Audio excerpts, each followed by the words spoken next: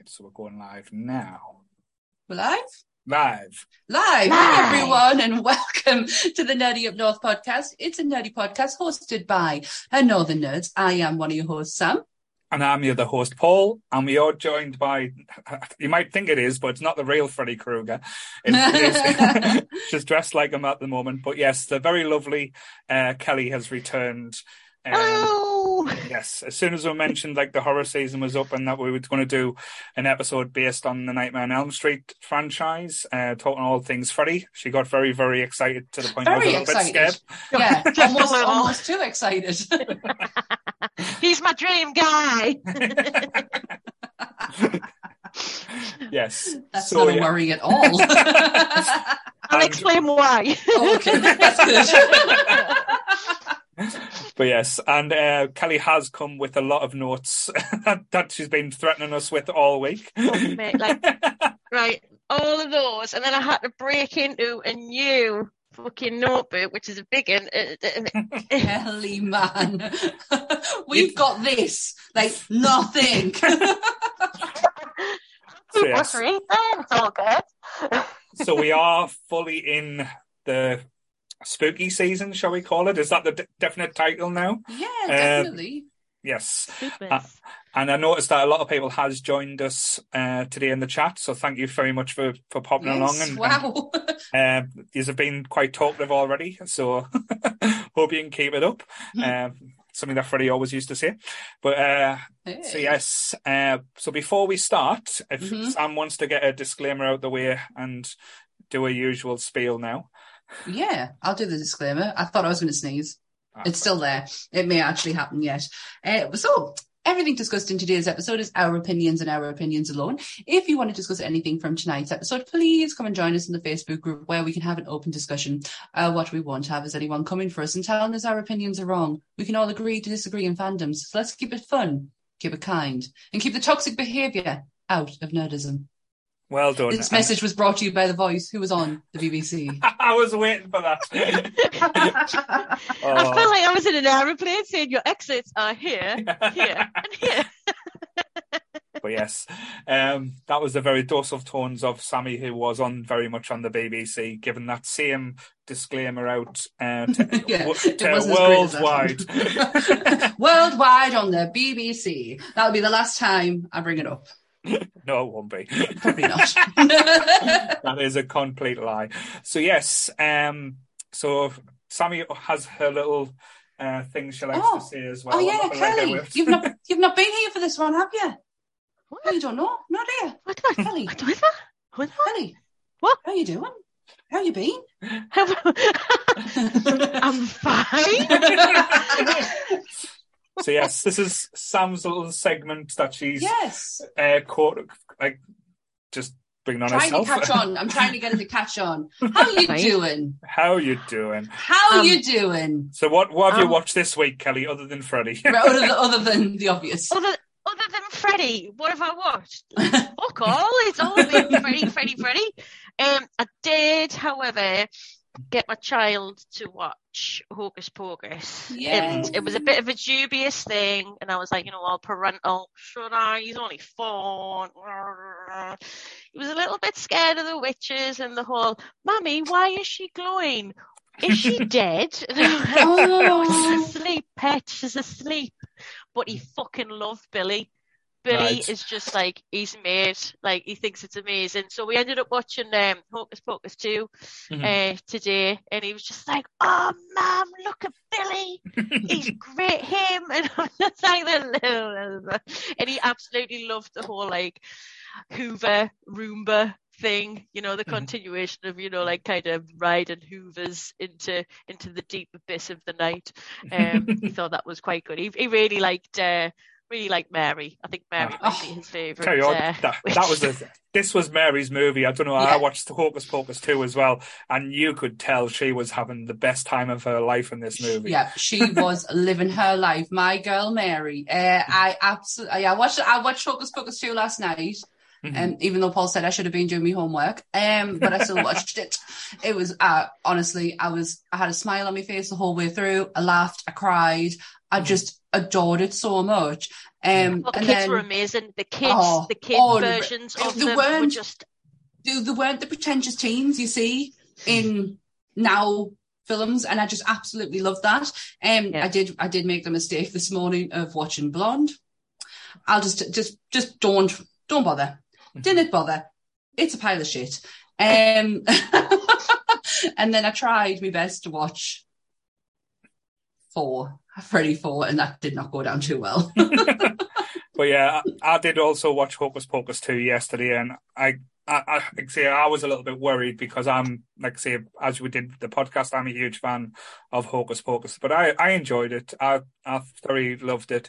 And the only thing, I thought the music scene was a bit forced, but again, that was always going to happen because the way that we had the first one, it was so flowed nicely and it kind of fit perfectly. This one, you knew it was coming, so it felt a bit like, what they're going to sing. It was entertaining. Bette Midler is a phenomenal on when she goes wild. But as I said, it was a Mary film. The only thing I felt was lacking, and again, this is just probably down to my preference as well, it needed a talking cat. We had a cat, but we needed a talking cat. There was a moment I generally thought it was going to happen as well, and it didn't. Yes. There was one thing that kind of made us go, huh? Was Billy Butcherson's accent. That was a choice. Because I'm thinking to myself, I get that you're from is it New England, and you know, you talk the these and the thous and the theys, but why are you talking like a Cockney? I couldn't get my head around it. Well, it was the whole, was it everyone fleeing persecution from England on the Mayflower? So it was all the religious nutbags who went over to America and colonized and created more shots of religion. It's just the really thick Cockney accent that kind of I thought it might have been a bit toned down. Yeah, apparently was it because being kind of obviously colonising for a while, and there's a place, this is my English teacher thing, there's actually a place where they used to speak pretty much Shakespearean English pretty much until modern day. Hang on, chat. How is it spoiling anything that Billy Butcherson has a Cockney accent? No, we're telling about non-speaking cats. I've spoiled the film quite a bit. Couldn't give a fuck. If you haven't watched it by now, nah. No, Donna, it won't. Sorry. Not now. I've got that many lined up. I'll probably be next year for Hocus Pocus 2. We'll do that next year, ready for the third one coming out the following year, because it's going to happen. Yeah, of course. Sorry. Right. Should we do it? Should we get into Freddy? Yes. So I'll just see if I can get the music up, see if it works. Guys, tell us in the chat if this comes up. So I've got a little bit of the music in the background to play as we're doing it. So we'll not hear it, but next year it'll be one creep out to the other guys. So 1, 2, Freddy's coming for you. And all that spooky shit. You better lock your door. So, bloody hell, Donna, you are on one tonight, my girl. So, we are all kids of the 80s. Like I say, around about the same age. Some of us are a little bit older than others. Me. That one. But yes, so we all got the experience of, I wouldn't say how big the Nightmare on Elm Street movies were. I would say that how big Freddy was. Yeah. That was the big thing. He was on all the different marketing things. He was on child's toys, lunch boxes. For a child sex offender, it was quite wrong. Yeah. Yes. Yeah. Very wrong. Yeah, well, it's very problematic when you think about it now, but back really didn't even give a shit. No, it literally blew up. Like there wasn't many things that was bigger than Freddy Krueger. Say, especially for us, and it was during the time where a lot of movies were getting banned and we couldn't see movies very easy. But the Nightmare on Elm Streets were very easy to come by. The first one, I think that one was one where it took a little while to be shown on TV, but as soon as it did, all the others quite followed suit on Sky movies quite often. And used to go to Blockbuster and sit up in the horror section, and used to point at that film and walk out the room so your dad can go and rent it out for you when you weren't supposed to. Or If You Like Me and Sam, the guy in the white van used to have a The guy in the copy of white it. van. The man in the van. We had Dan, the video man, and he had his van. Yeah, we had the man in the van. Did your man in And the he van used to have a... knock on the door. I used to shout through the letterbox, Dan, the video man. He saw little things of popcorn and rainbow drops and stuff. Did he have candy floss? He I always had a candy candy floss machine. I always didn't have a candy floss. No, he didn't have a machine. No, it was just bagged shit. You know what I mean? But it was just like, and then I used to torch. Sure, it was 50 pence for a fucking kids video, and then there was like £1 for the other ones. See, I knew I wasn't making this up. My brother and sister always went for the horrors, and that's how I stumbled onto Freddy. Yes. My brother and sister were a little bit older than us. My sister was 8 years older than us. My brother 12. So I was like kind of not really part of their posse, you know, because I was far too young. And one of my earliest horror memories is walking into the living room pretty much at the precise moment when Tina from Nightmare on Elm Street 1 is being dragged up the wall and across the ceiling. That is my first ever memory of Freddy Krueger, and I was just petrified, but my interest was also piqued at the same time. But it was just it was absolutely awful. And I remember as a kid, like going round to my auntie's house, and she was fine about my younger cousin watching like older videos, and I just remember the VHS covers of you know like Dream Warriors and the one number 4 with all the car wrecks on the front.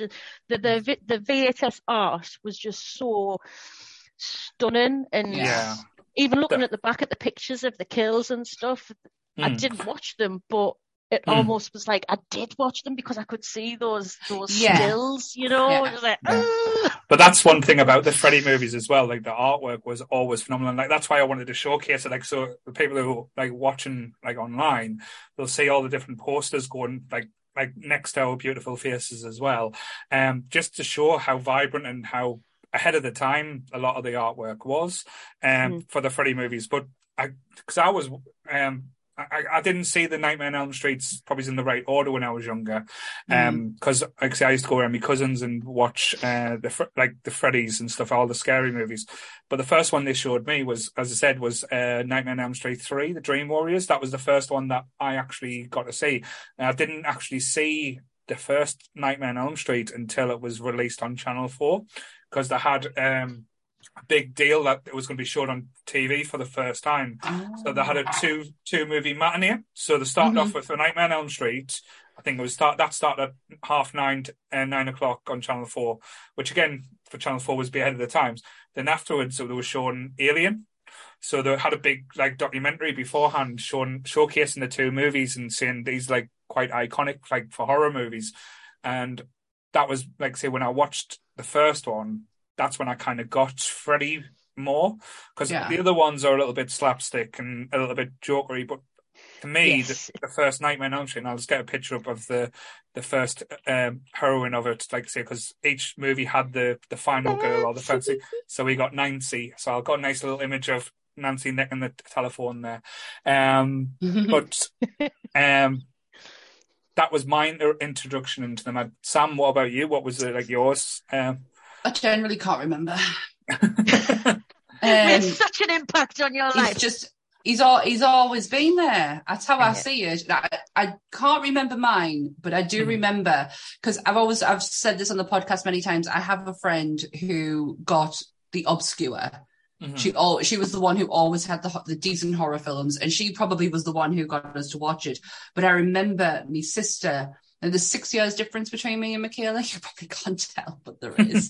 And I remember her having to knock around with us one night, and we were watching Nightmare on Elm Street. We were watching some Freddy, whether it was Nightmare on Elm Street, I couldn't tell you, but it was some Freddy, and my sister was there, and I for some reason, my adult brain kicked in at a young age and went, hang on a minute, I have to share a room with this child. Let's take her out of this situation right now. I was like, come on, let's go. I'm not being responsible for them nightmares. So yeah, I think he's been there. I didn't fully appreciate Freddy until I was maybe in my early 20s. Yeah. That's when I probably had more of an appreciation, because my horror was old school. Yeah. And then it started to evolve. Like, I think Scream might have been the earliest start of slashers for us, in all honesty. And then it kind of progressed from there. So probably my early 20s is when I like appreciated Jason, Michael, that form of horror. So yeah. But that's the thing, because I think, strangely, the other, like the ones you mentioned, like Jason, Freddy and stuff, them are the more are taken. I know it's hard to say with Friday the 13th, but they are taken more seriously than the Nightmare on Elm Streets. Even Jason? Yeah, because as we went along, it become more of a comedy franchise and, like say, become a joke. And it's been, like say, had the piss taken out of it for so many years. But if we go back to the first one, the first Nightmare on Elm Street, that one is a pure horror movie. When it comes down to it, it's sadistic in ways, and it twists things, and even the kills. There's not many. No. It's, for a slasher, it's pretty bloody minimum. I think what really sets I mean, obviously, what with it coming out in the decade of slashers, the 80s, you've got, Halloween, you've got Friday the 13th.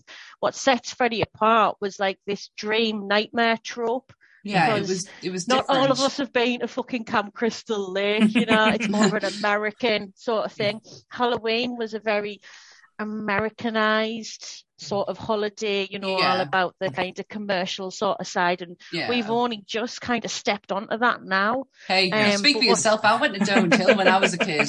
But you know what I mean? But not like it wasn't. I totally get what you mean. It seems more kind of westernized over there, where this is more relatable, because if you think about it, we all fucking have nightmares. We all have dreams, and they inject that sort of like kind of the, when you always dream about your teeth falling out and you're running through treacle, and they incorporate that in the films, like when Nancy's running up the stairs and it becomes like goo, and she can't kind of get up the stairs, and it's those little things that we've all sort of experienced in our dreams and nightmares are like incorporated. So you're thinking, shit, man. This could possibly happen. It's such a different way of bringing a scary guy into. He's not just, he's not a Michael where he just appears and just starts going on a rampage. He's not a Jason who evolves, because Jason does evolve. He comes directly from your fucking nightmares. And it's for me, when I'm thinking about it today, I was like, he actually is he does stand apart from the rest of them when it comes down to his like origins. I think his arc is fucking horrendous, but his origins, like, it's really different. Yeah, and the thing what, like, say, kind of, as Kelly hits the nail on the head as well, quite like abundant, is with the sleep aspect. What I didn't realize when I was younger, when you realize when you're older, lack of sleep will kill you quicker than lack of food, lack of drinking, like anything like that. Lack of sleep will take you down a whole lot quicker than anything else, which is, like I say, quite like poignant as well when all these kids are trying to stay awake, and you never quite got it when you were younger. You were thinking, oh, this piss easy, just stay awake. Freddy's not going to kill you. But then you think about it, it's the sleep depression, and only really touch on that on the later films, like say when they talk about drugs to take, and like people going into like almost mini comas and stuff like that because of a lack of sleep. But I say the first one as well, it's like Freddy's not a joke in this one as well. Like the elements and the way he attacks is vicious, and how he's kind of plays off the other people as well. The only thing, like say, I can say, there's a few little elements that's negative on this one. Like, say, the main final girl, Nancy, which is still tonguing Freddy's phone in the picture, was the worst acting I've ever seen in a horror film to date. Dialogue shit. Oh. Acting shit. Yes. Johnny Depp in his crop top is shit. Hey. I'm sorry, like, it's just shit. Do you know what? Me and Ant watched it a few years ago, and I do remember having like the shits put up us at some point, like, over this film as a kid, but I could not stop laughing. Like, it almost turned into a comedy for us, especially that final scene.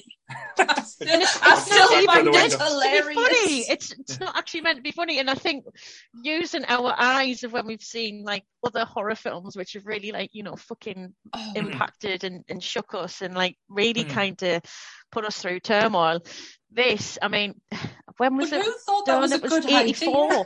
It was 1984. I think it was. Why take her through the glass? Why not just literally hand through the glass and just yank her through the door? That would have been much more impressive. This is blatantly a blow-up doll from the sex shop down the road. You know what I mean? She was inflatable. She kind of like folded in. It's not meant to be either.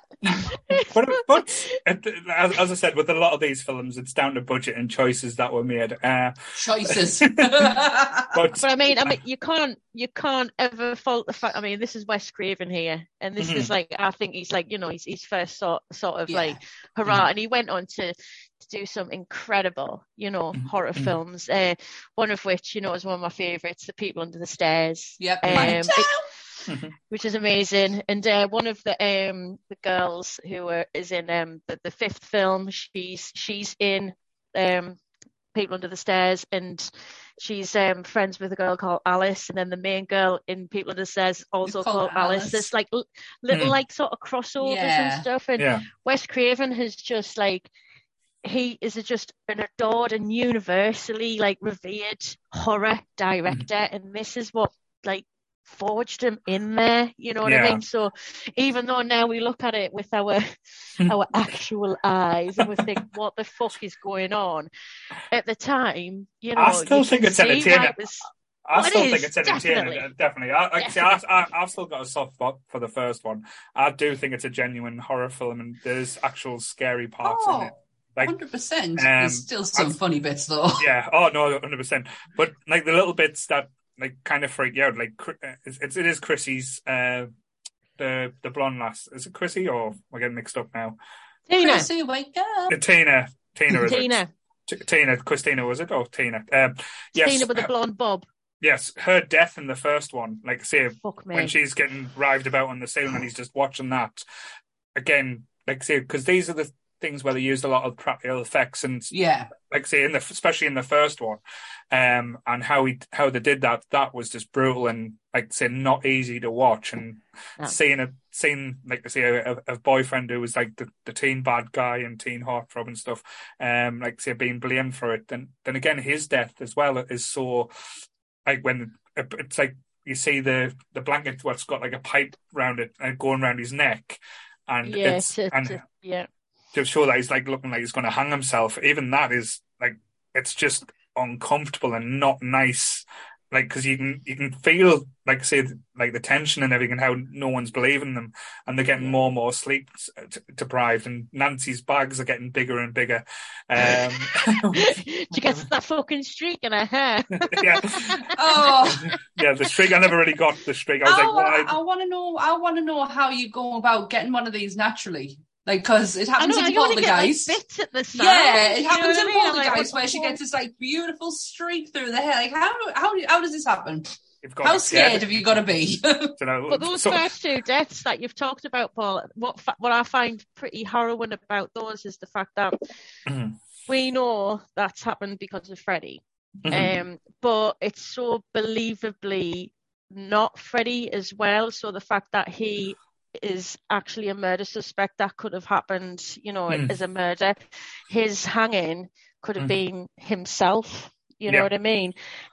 One thing I don't really get is picking up on Rod's death he wasn't having a nightmare. He looked fucking peaceful as fuck having a sleep in that jail. And then all of a sudden, so there's little bits where I was picking up on where I was just like, that's more life. But looking at like the film franchise as a whole, it's that idea that Freddy's gaining power, so he can kind of manipulate things in reality because of the power that he's getting from the fear of the people he's, kind of preying on. But like I say, it's just that Tina's death especially, and her subsequent cameo in a body bag. Yes.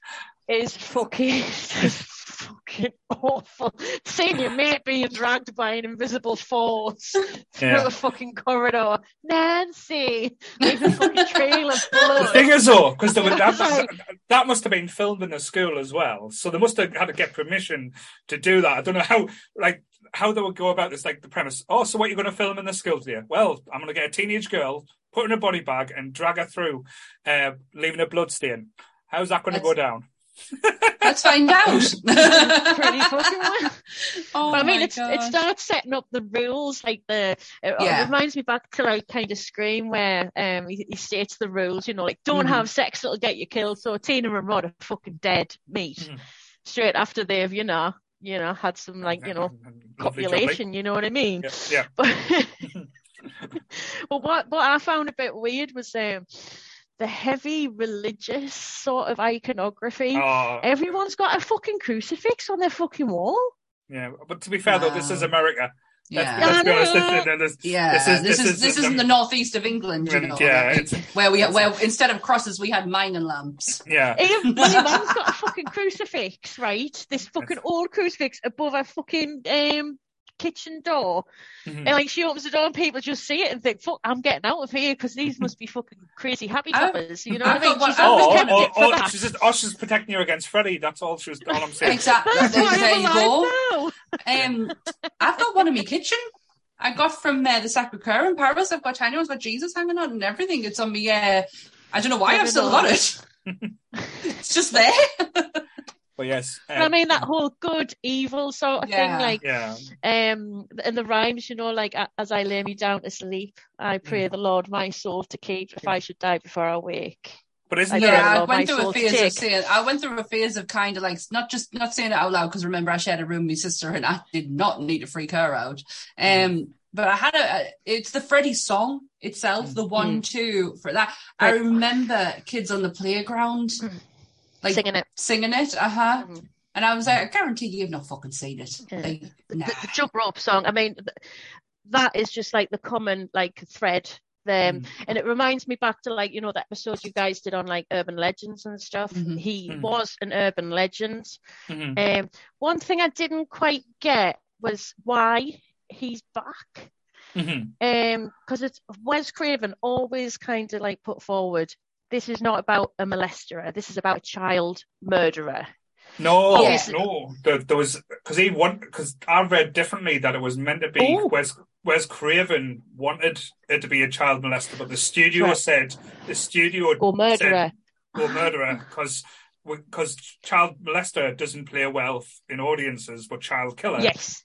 That's what could get away with the marketing stuff. That we can accept. Yeah.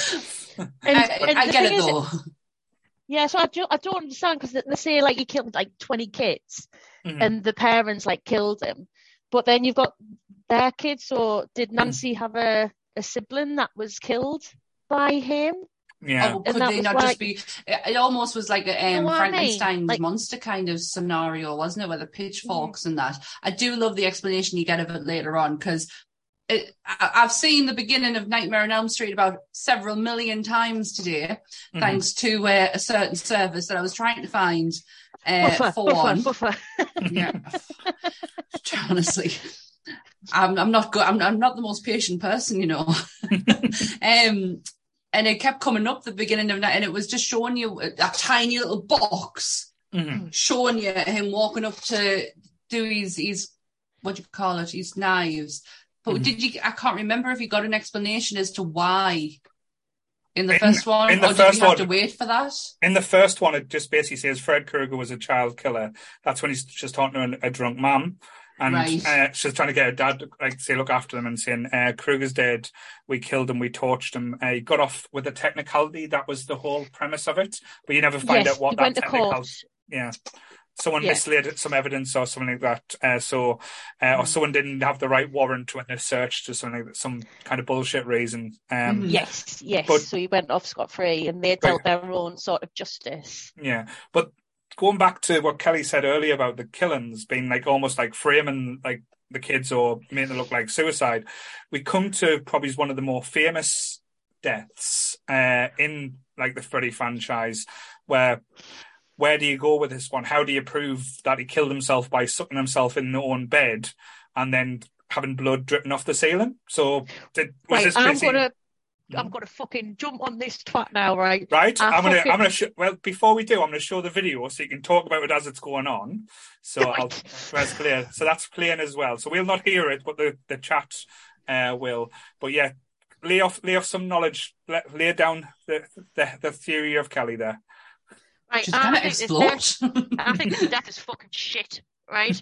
Because oh my god, I wasn't expecting that. No, you cannot explain it away. And how the fuck can you explain someone getting sucked into a fucking bed and then their blood being whooshed? And the thing is, the way they filmed it upside down. So you can see the blood and it's on the ceiling. And I'm thinking, you don't heard of fucking gravity? It's all just collecting on the ceiling. And I'm like, that just doesn't make sense. And his mum comes in and has a fucking look, and there's just blood going to the side because obviously they've got this fucking makeshift room that's probably on fucking wheels, And apparently that was really fucking dangerous because a lot of the blood, because there was like a lot of blood, water mixed in, and they had like loads of obviously fucking electrical things that was going to set on fire. Yeah. So there was like a massive. I just think it's a really fucking gash death. I've got to explain it away. Well, I've got an answer for you. It's called movie magic. Yeah, it's called movie magic. Movie magic. You just don't need to ask. Right. It's the answer for everything. Yeah, like I say, I had this argument during Hocus Pocus, and she just going movie magic. I was going, it doesn't make sense. It's movie magic. You just don't need to ask. Yeah. Me and Newton, fucking Gravity Man, are like that, right? But the only thing that I don't get the blood. But the only thing that bothered me as well is when Johnny Depp got pulled under the bed. Like the TV and the stereo got pulled in with him. That must have fucking hurt. It must have fucking hurt him when he landed on him. Because they weren't killed him before the fucking glove did. We're not talking about like small TVs like back in the day. These are talking about there's like the big ones with a big back on them. Yeah, we needed about 3 people to basically pick up this thing, and it was just thrown on a teenage Johnny Depp in his first teenage role with his half a top in as well. What the fuck was dealing with the half tops? I never got these. I just don't get it, but Goodwill's just probably, this is my comment of the night. So last week, Paul was bringing up health and safety violations in Disney movies. Kelly is now banging on about physics in Freddy movies. That is my favourite comment ever. Blood should have been falling from the ceiling like rain. Oh, that's so funny. Instead of purple rain, it should have been blood rain. But yes. It's upside down land. It's like, what the fuck? But yes. But like say our heroine of the day, Nancy, I'll get a picture up again. She defeats Freddy by taking away his power by turning her back on him. After she does a fucking horror Home Alone on his ass. Yes, yeah. Brings him out and does the lamp bulbs and the fucking hammer in his fucking piat, and then the fucking exploding bloody light bulb and shit. It's like, what the fuck? And then when he got set on fire, then we got set on fire, then all of a sudden Freddy put on about 17 stone because he looked quite like a heifer when he was setting on fire because his mask grew to that big because they put the fire retardant stuff before. So they had the fire stuff on and then his costume on the top of it. Yep. Oh my God, I need to rewatch this film again. So that bit was absolutely hilarious. But yes, so then we got the ending that we talked about where Nancy takes away his power and it's like, oh yes, it's all just a dream, and it's like, oh. And the way he kills his ma, the ma, this is fucking ridiculous. She's pissed in her bed after all her vodka, right? And then you see like the so she's highly flammable then. Fireman doing that, and then he put the fucking sheet on her, to get the fucking flames out, and then you just see the skeleton going into the depths of the bed world with a fucking hand doing this, like something out of a fucking ghost train, and it's just like, she died in her sleep. I was like, she was sucked in a fucking bed? And then her dad just goes to Nancy, goes, Are you okay? Are you go all downstairs. right? I'll leave you in this room as everything's kicking off. It is so funny that this is the first one and Kelly's already kicking off. But yes. So it ends well. Isn't it hilarious? Isn't it hilarious how Americans deal with grief in movies? It's absolutely hilarious. Gone downstairs. So your mum, who I've spent a lot of years with, I know we're divorced now, and I know she's a chronic alcoholic, but I've just seen her, like, be sucked into the depths of hell via a bed. A fucking skeleton's still alive, still wearing a fucking nightie, and grabbing a fucking vodka bottle, giving it that. Oh, Pat, you all right? Downstairs. She's like, I'll be there in a minute. Fucking idiot. So then the car suddenly becomes Freddy as well. So the car drives off. That car is fucking mental. That car is mint. Yeah. But then we don't really get like a full ending because we don't know what's happened, and we move on to what is part 2. Now, I think this one gets a lot of hate. I think when you talk about the franchise, this one. But the thing is, it does change it about quite a lot, because with every single Freddy movie, all the final people are female. This one, they change up. We get a final male. So, and it's all, and more power to them. And there is so many undertones about sexuality and being like out of the closet or being gay. The closet. Like I said, because that was the whole supposed to be identity of, supposed to be, like I say, the second Freddy.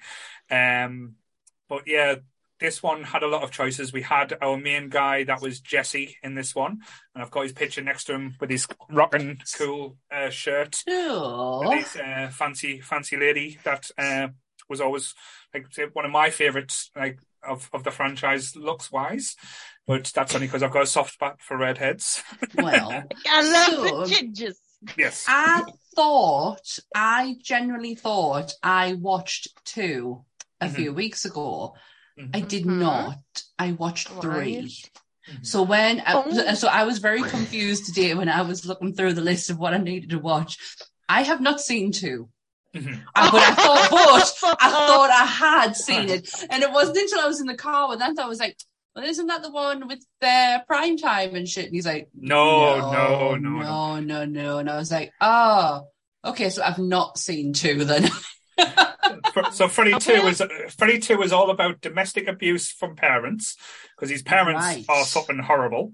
His teacher goes to an S&M club, and he likes to punish young boys.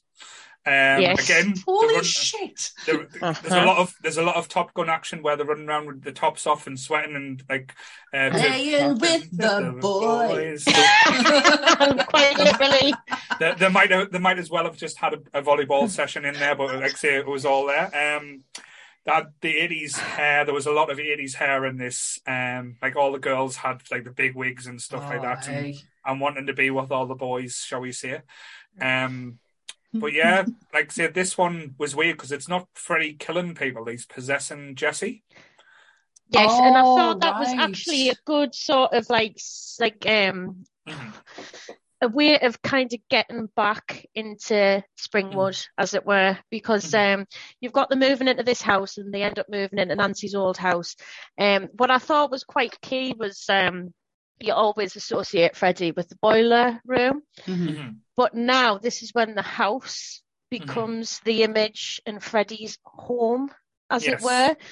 Whereas it was just the place where we like tortured Nancy. So that's a little bit of a thing that I kind of think, Anyway, it always incorporates Nancy's house to having a boiler room. Oh, I've just flung me smoky. Boiler room like downstairs. But you've got certain things that happen. So the house is always really hot. There's something wrong with like the heating. And he also finds Nancy's diary. Yeah. And it's almost these things that kind of ignite, pardon the pun, ignite this kind of memory that he doesn't even have of this man who then becomes part of his dreams. But he doesn't have the power to attack people in their dreams because they don't remember him or they don't know him. They remember that urban legend, but that's it, and it's not taken seriously. So he uses this Jesse person to gain power through the kills. Who a fucker, what pressure to be under, you know what I mean? Like, it's a lot. Being the vessel for Fred. But the only thing, the only thing that I remember this one is like the bird, the killer bird in this one, where the bird goes. Fucking budgie, that budgie guy's berserk. They put the budgie burns. It's too hot. Mind you, when I get too hot, it's like, when people get hungry. But you don't spontaneous combust. You don't explode. Fucking close to it. Yeah, me too. When if you've ever seen me hungry, which Paul has on many occasions, I am an awful person, and I probably would just blow up. Yeah, see, I'm like hot rate if I'm too hot. Like if I've left me socks on while I'm having a nap or something, I'm like, fuck, get these socks. Yeah, me too. I go on ridiculous. Like ask Gant, I'm hysterical when I'm hot, hot or hungry. But definitely, the birds are asleep. They've got the fucking bird towel over the cage. Oh, right, a sheet. It just starts going like this. Yeah. And you think, what's going on with the birds? And then the bird gets out, clawing the dad in the fucking face, gone for the little girl. Then all of a sudden, just fucking firebird. Yeah. What the fuck? But this one's always interesting as well because it's not. Because when Freddy comes about, he's not waiting for people to fall asleep in this one. He's just because, like you say, he's possessing Jesse, and like you say, he's trying to get powers. So when he's coming out, he's kind of de-skinning Jesse as well. So he's coming like there's a scene where Freddy's comes out of like Jesse's the clothes comes out of the hand, and you see Jesse. I think I've seen that. Peel off him and stuff like that. Like I say, there's again not very many deaths in this one. There's the one where he kills his gym instructor, which is basically very SMM bondage in the showers. Yes. And then he kills his sort of best mate, who's like this jock who just wants to fuck everything. And he's like, "Can I stay in your room? I just want to see I'm going to be safe." And he's just like, "Fuck off, man!" And then he kills him because that's the time you see Freddy coming out. But then he goes after like Jesse's girl. Pool party. Fuck me. I need to talk about this pool party, right? My God. Oh, well, I've wrote notes on the fucking right. So, we're there. Goodwill's caught us out. Right. Freddy Gans at a pool party uses Jesse to enter reality because, as you said earlier, it was like the sleep thing that kind of gave him the power. But now it's obviously he's gained power from Jesse being asleep and possessing him and doing the kills. And now he's like, "Hey, I'm going to this pool party," and it's this like red-headed lass who he's like got the hots for. And it's just it's so fucking middle class America. We've got the fucking pool, we've got the fucking barbecue, and everyone's like, "Yeah, it's a fucking pool party." Fucking 80s music on the fucking cassette tape and shit. And he just dance. And just the pool starts bubbling like a fucking slow cooker. Oh, I've seen that. Again, like all the fences become like electrified and stuff like that. Yeah, it's just like, how are you going to explain that on Monday morning? Oh, great party, everyone fucking died. It's like, and Freddy keeps on disappearing and reappearing. Yes, because he jumps out the window and he disappears. Yeah, so people are like thinking, what the fuck's this guy? What kind of drugs is he on? And he walks into a wall and bursts into flames when the lasses go, "I love you, Jesse," and all that shit. And he turns into Freddy while he's necking on with her, and his tongue's all like. I heard rumors that got a lot of girls excited. I don't know, could have done, but. And she thinks, "Oh, he doesn't like me." And it's like, no, he's got fucking Freddy's tongue pet. He thinks he's going to kill you. You know what I mean? He's doing it, save you. To be fair, though, she believes him. There's not many lasses out there that's only met him like 2 weeks ago and now like believes that he's been possessed by an undead sex offender. But Kelly, can we just He's like, "Can we just stop? Can we talk? And we'll talk about the best thing about Freddy 2. Go on. What the fuck's that? I'm going to show the picture now. The end. No. Well, close to when Freddy when she's going to hunt down Freddy because she's basically in the boiler rooms, and we get the fucking Rottweilers. with wearing just plastic masks. Oh, is this the dogs? Is this what you were talking about? So I've put a picture up now. Oh, okay. So I've put a picture up now. It is probably one of the most horrific things you'll ever see. What the fuck's that? Fucking shit. Fucking shit. What's that? That's the mask that they use for the dogs. The fucking mask. Dogs? Yeah, there are two dogs guarding the door. It's like Freddy dogs. And basically you just had children's faces on the mask where the dogs weren't comfortable wearing them, so they were looking down, so you never really saw the face. So it was kind of like this glimpse. You watch it, you're like, "What the fuck? Them are horrific." I'm not fucking looking at it. That's a Freddy dog. It's fucking shit. And then when she's in the boiler place, my husband like walked in on us watching this, and he was just like, "Kelly, what fucking piffle are you fucking watching here?"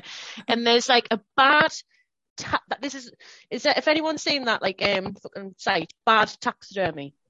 Oh my god, yeah. Yes. It's what that it can be described as a bad taxidermy cat. So she sees a little mouse. She doesn't like rodents for some reason. She was freaked out by a rat earlier. Anyway. Yeah. There's a little mouse coming along, and then this fucking bad taxidermy cat goes fucking eats it, and I'm like, I was totally getting Chucky vibes off that picture, mind. I generally thought it was like a Chucky doll, like just burnt up. Kelly, the chat are demanding Freddy versus Kelly. I'd fucking win, hands down, like. And then now they're calling you Kelly Kruger. Honestly, the chat is on fucking fire tonight. But yes, so then we get because how Freddy gets defeated this time is when the girl, I can't remember her name now, because I'm sorry, it was a bad movie. Lisa! Is it Lisa? I don't know. I'll have a quick look. It is. I've written it down. Fucking Lisa. Lisa, yes. She basically says, "Jesse, I love you. I know you're in there." And then she next on with Freddy, dirty bitch. She kisses Freddy, and then Freddy sets fire to the boiler house, and you think, "Oh no, Jesse's going to be dead." And then we have like a Ghostbusters 2 moment, a Ghostbusters 1 moment, sorry, when the terror dogs break out and he starts breaking out of all the Freddy shell, and he's sitting there. Fucking Freddy shell. He doesn't. So he breaks out the Freddy shell. He does. And then that's the ending. It's basically them two hugging together going, "It's going to be okay. It's all going to be okay." God. But that's not the ending. They're on the school bus. Yep. And he's freaking out. Because the initial, the intro is his nightmare on a bus, and it's ridiculous. Fucking ridiculous, but we'll just leave that because it's fucking movie magic. Watch it, you'll understand. And so, yeah, it's just like the mate's like, "Oh, it was a great party," like, blah, blah. And then all of a sudden there's just a fucking glove guns through her, and it's just like, it always opens it up to another film. I have been thinking about this very, very hard today about how shit so the people are in horror movies, because they don't win. Mm-hmm. They always think they do, but they never win because they always come back.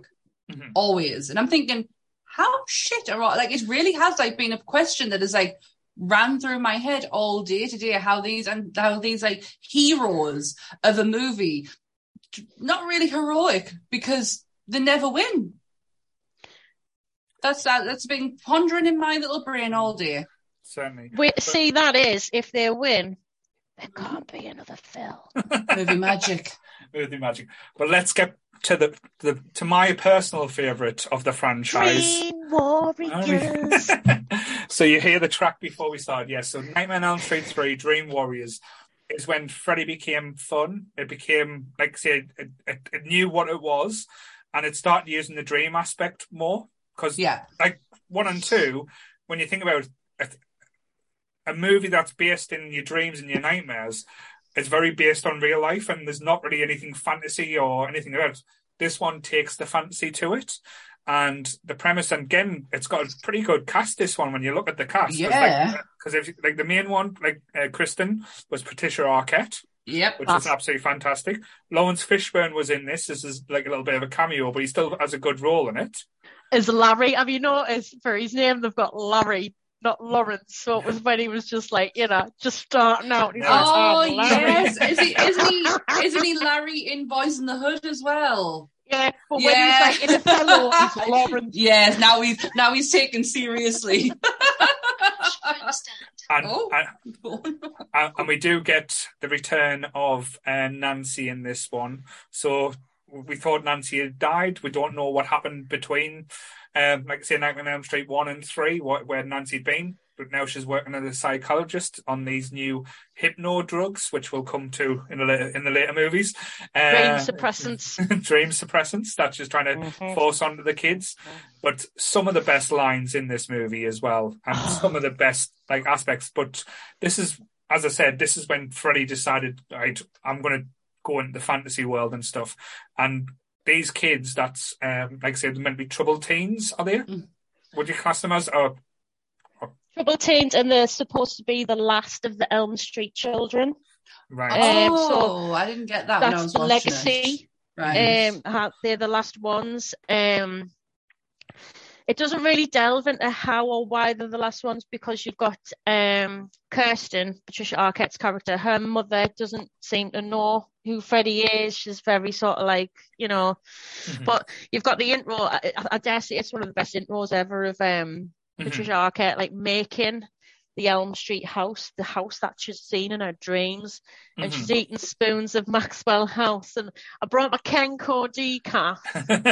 Haven't needed it yet. But we'll just put that fucking one side, But so it's just got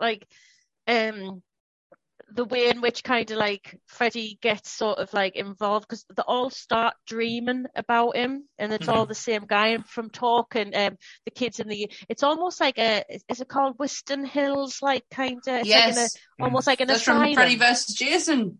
Yes, that's the yes. Contra fucking unity. And they're all dreaming about the same guy, and they realise they are. And the nurse that's there is just no, the dreams are about sexual tensions and unresolved childhood trauma. And blah, you can't be doing that. Whereas the doctor guy, he believes Nancy and where she's coming from, what she's doing, because she's that she's seen it before. She's been there. You know what I mean? So Nancy comes along to try and sort these kids out. Accidentally puts one of them in a fucking coma, but you win some, you lose some. To be fair though, that was Joey's fault. He should never have wandered off with the blonde nurse. He's a fucking sex pest. That's his problem. That's what.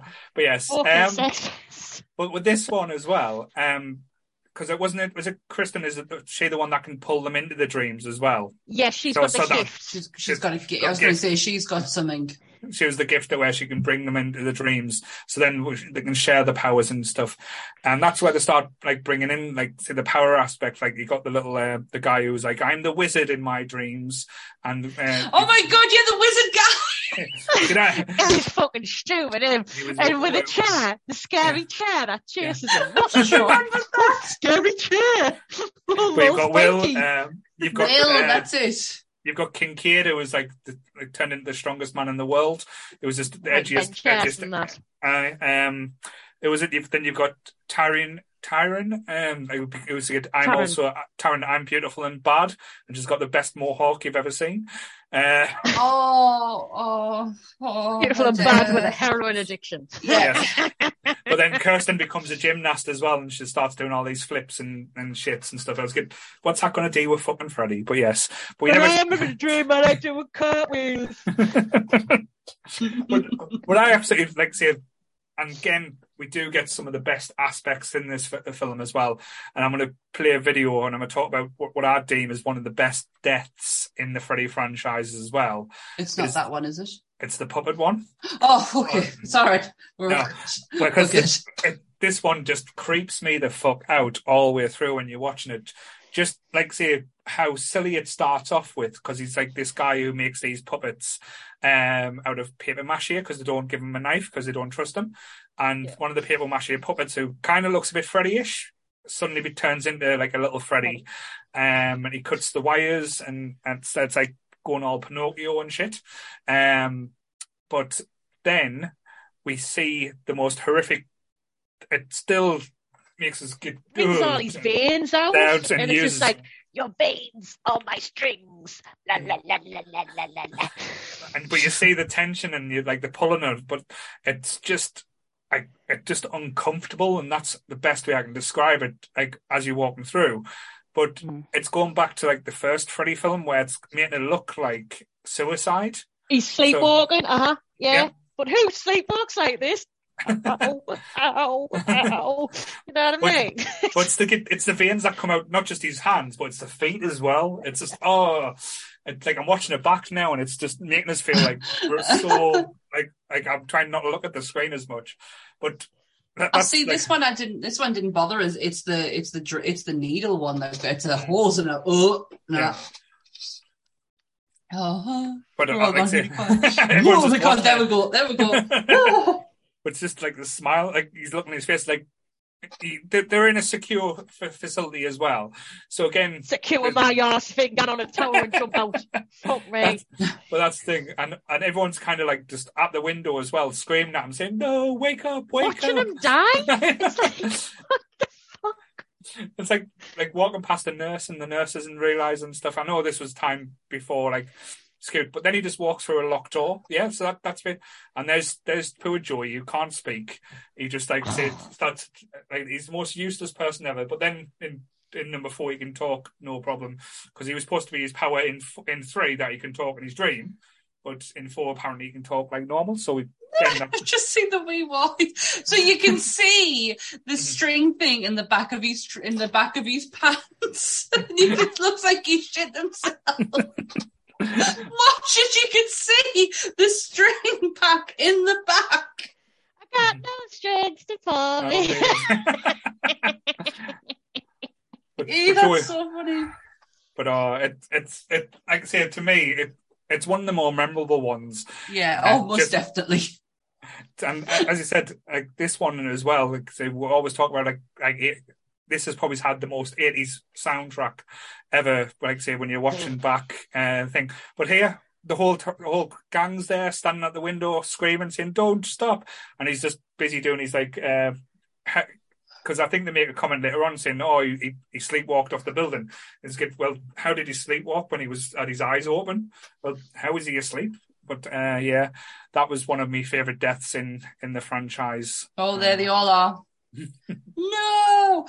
Yeah. Patricia Arquette's face has not changed, has it? No. She's beautiful. She's gorgeous. Absolutely stunning. Absolutely stunning. So we're back but to what I find quite good about, like, this is my favourite one, Dream Warriors.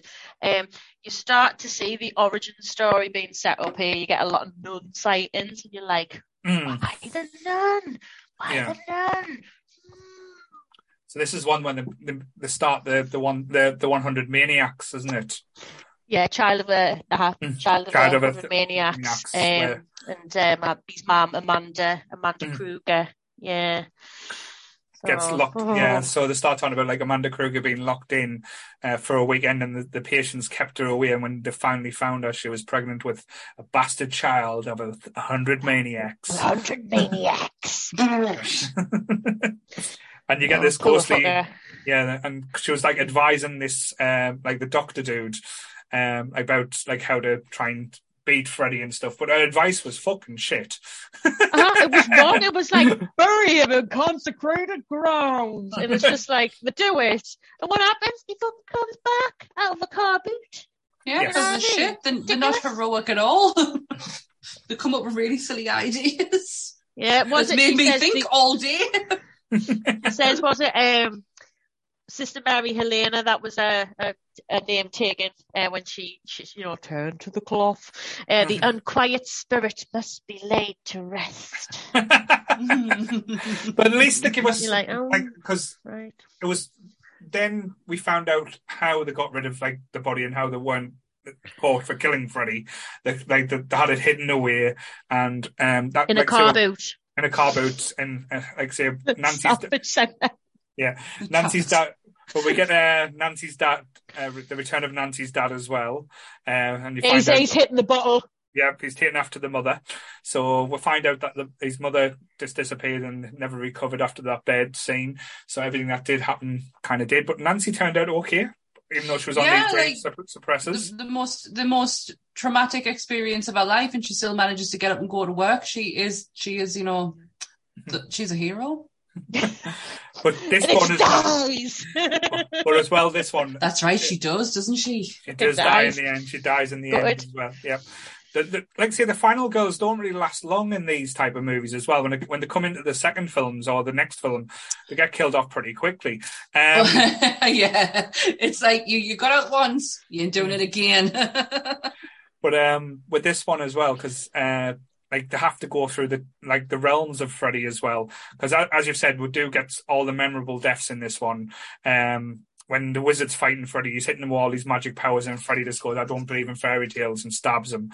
And then we get the drug one where again it isn't where he gets the syringes and he injects her.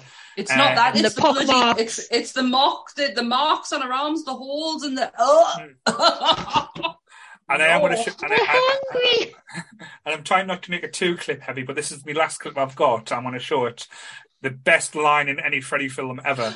It's one again the greatest death scenes as well. It's got Zabor in it as well as like a little cameo on the TV. Zaza. Oh darling. I remember the rescuers class. Oh darling. But yes, when she's basically like trying to be a TV star, this young kid, and the TV goes funny. Even though she knows things are going crazy, she goes up to the TV and starts like saying what's going on. I would have been out of the room like a shot, but that's just me. I'm not in a horror film. I probably wouldn't survive that long, but I think I would survive longer than this bitch. And I think this started the whole like thing with Freddy calling people bitches as well, didn't it? Yes. Is this the first time he called someone a bitch? I probably is not the first time, but this is when it become big. It's more memorable. It is actually more of a kind of catchphrase. He emphasises on the bitch. Prime time, bitch. Yes. It's just fucking funny though. It's really funny. It's just like you want to be on TV. It's the delayed reaction to our scream. Like she hasn't even screamed because these arms have come out the telly. It's there we go. It's really tense like that. And it's like, how does someone do that? Like, because it's meant to look like a suicide. How the fuck did she jump up in the air like a fucking pogo stick and swipe her fucking heat through with a bloody box? She was determined to get head. But yes, fucking terrible. But that's I think the premise for these. The idea with all the Freddys is so well, and like I say, I think that's why it always stands as time. And they're even talking about remaking Freddy now, with the Blumhouse stuff. But we've gone. Sorry, it says stream unavailable. Still there? Are we? Yeah, still going. Are we still there, guys? Okay. No. I'm expecting Freddy to pop up in a little fucking box as well. No. People are saying, "Oh no." Oh no, what? Oh, might have been taken down because of the clips. Oh my God! Can you still hear us? I don't know the rights to these crisps. Violations! Oh my God!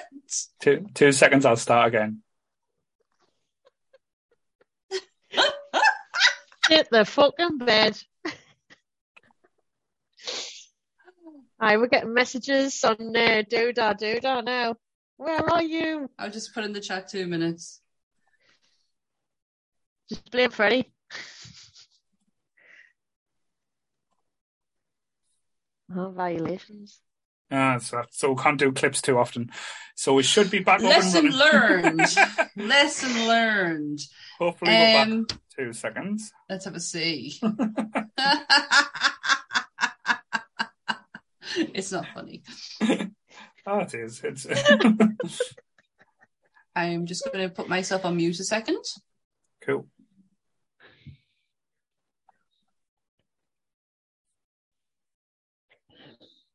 The motherfucking chat as well. I've been talking about us pissing for the last 10 minutes. Are you joking? Nah. 2 seconds. We might be back up soon. So. Yeah. They've been trying to make us laugh by talking about pissing and me pissing myself and the fact that I'm not wearing trousers. It's cheeky bastards. Oh, we're there. So, just so we're back? Yeah, we're back. I can see us. Can you? Because it's not showing on mine. Yeah, look. Right, okay. Panic over, sorry guys.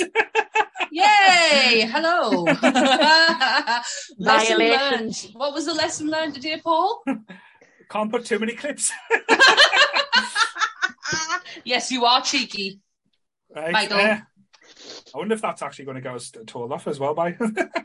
If it is, it's one time. Yeah. They do like a 3-strike policy thing. I wouldn't worry about it. Yeah. Oh, yes. So yes. So what are we up to? So lesson learned. Right, we are at the end of Dream Warriors. Yes.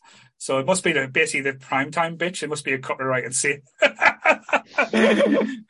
So yes, so Freddy Krueger come and got us there. Had a mild panic attack. So yes. So now we're moving on to what I like to call the shit show of the Freddy Krueger universe, number 4 and number 5. We might as well talk them as one movie because it is pretty much just a longer one movie than. Can I ask a quick question before I totally forget to? Which one's the one with the rapping? When does Freddy rap? I've been waiting for Freddy to rap and I've not yet found it. Was that not on the series? There was a series? Yeah, there was a he had a series. And is that where he rapped? I think so, yeah. Doesn't rap in there. He doesn't rap in any of the films. Okay. There's a rap at the end of one of the films, but it's not him. They have like kind of snippets of what he says, but in the he had like a TV show, like spin-off sort of thing. Oh, right. Okay. Where he gets like kind of more comedic sort of doodah. Freddy Krueger's secret rap career. Okay. Moving on. Yeah, Dream Master is we're up to 1988 because we're pretty much every year there's a Freddy film. But the Patricia Arquette character, Patricia Arquette said, "No, I'm not doing that again." Yeah. So they recast her. Yes. So they recast her. Oh, the recaster. Yeah. Correct. Oh, was that she on like right at the beginning with like a blue powder top and matching bottoms? Was that her? Yeah. Yes. Blonde, shaggy hair. She's like right because remember I only got to see 20 minutes of it today. And Julian Kincaid are in this one as well. So the two guys. I saw them the last too. One. Yeah. And all those 3 characters die within the first half an hour. I got up to one death, yeah. Which is a bit sad because I really love the Kristen character. She she really fell flat in this one.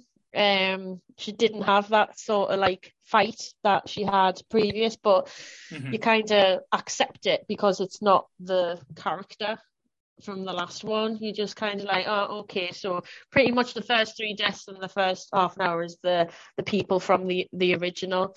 But now you've got this new protagonist, which is the sister of Kristen's boyfriend, Alice. And she's a bit of a fucking weirdo, like. Yes. She has these like daydreams and stuff of like things that, and she's got a mirror covered in fucking pictures so she can't see herself. And there's this thing what she does every time someone dies, she takes a fucking picture off the thing and she can see herself, and that's when she becomes Alice. But the worst thing about it though, it is ridiculous. Like when, like say, Patricia Arquette's character, I can't remember now, is it Chrissy? Oh, Kristen. Basically, when she dies, she gives Alice her powers. The gift. She goes, you can have my powers. And this is where Freddy's then ripped his shirt off and showing where he's collecting the souls now as well. He's so vest. And like I say, the people in this is so like embarrassingly bad as well. Like they're so vapid. They're just so shit. Like Alice's brother is like a kung fu wannabe, so of course he goes into a fight with Freddy Krueger doing all the kung fu shit. I saw him training. Yeah, he gets brutally killed. Embarrassing, like fucking montage. Mm-hmm. Motherfucking montage. And then she gets his gift when he dies, and then she's fucking nunchucking all out with a shite. And I'm like, you can't do that. Kelly, you wanted to come on here because you love these films. You've absolutely shit all over them. This is shit. Is it because we made you rewatch them?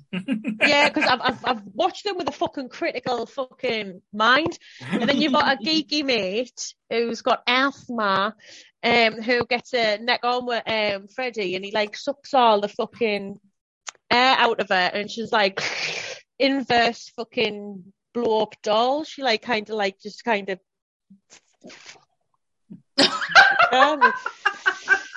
And let's be honest, Alice has got no personality in these two films.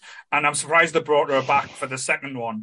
Because the whole premise of this one is basically with Alice is gaining control of her dreams and be able to fight Freddy with this power and she's like, finding her identity by taking on the fucking gifts of all our fucking mates. You know, yeah. And it's just not well done. And like I said, this nerdy one that's quite cool, and she's in it like for 5 minutes and creates this sound gadget. You don't know why this gadget was built. It's the bugs.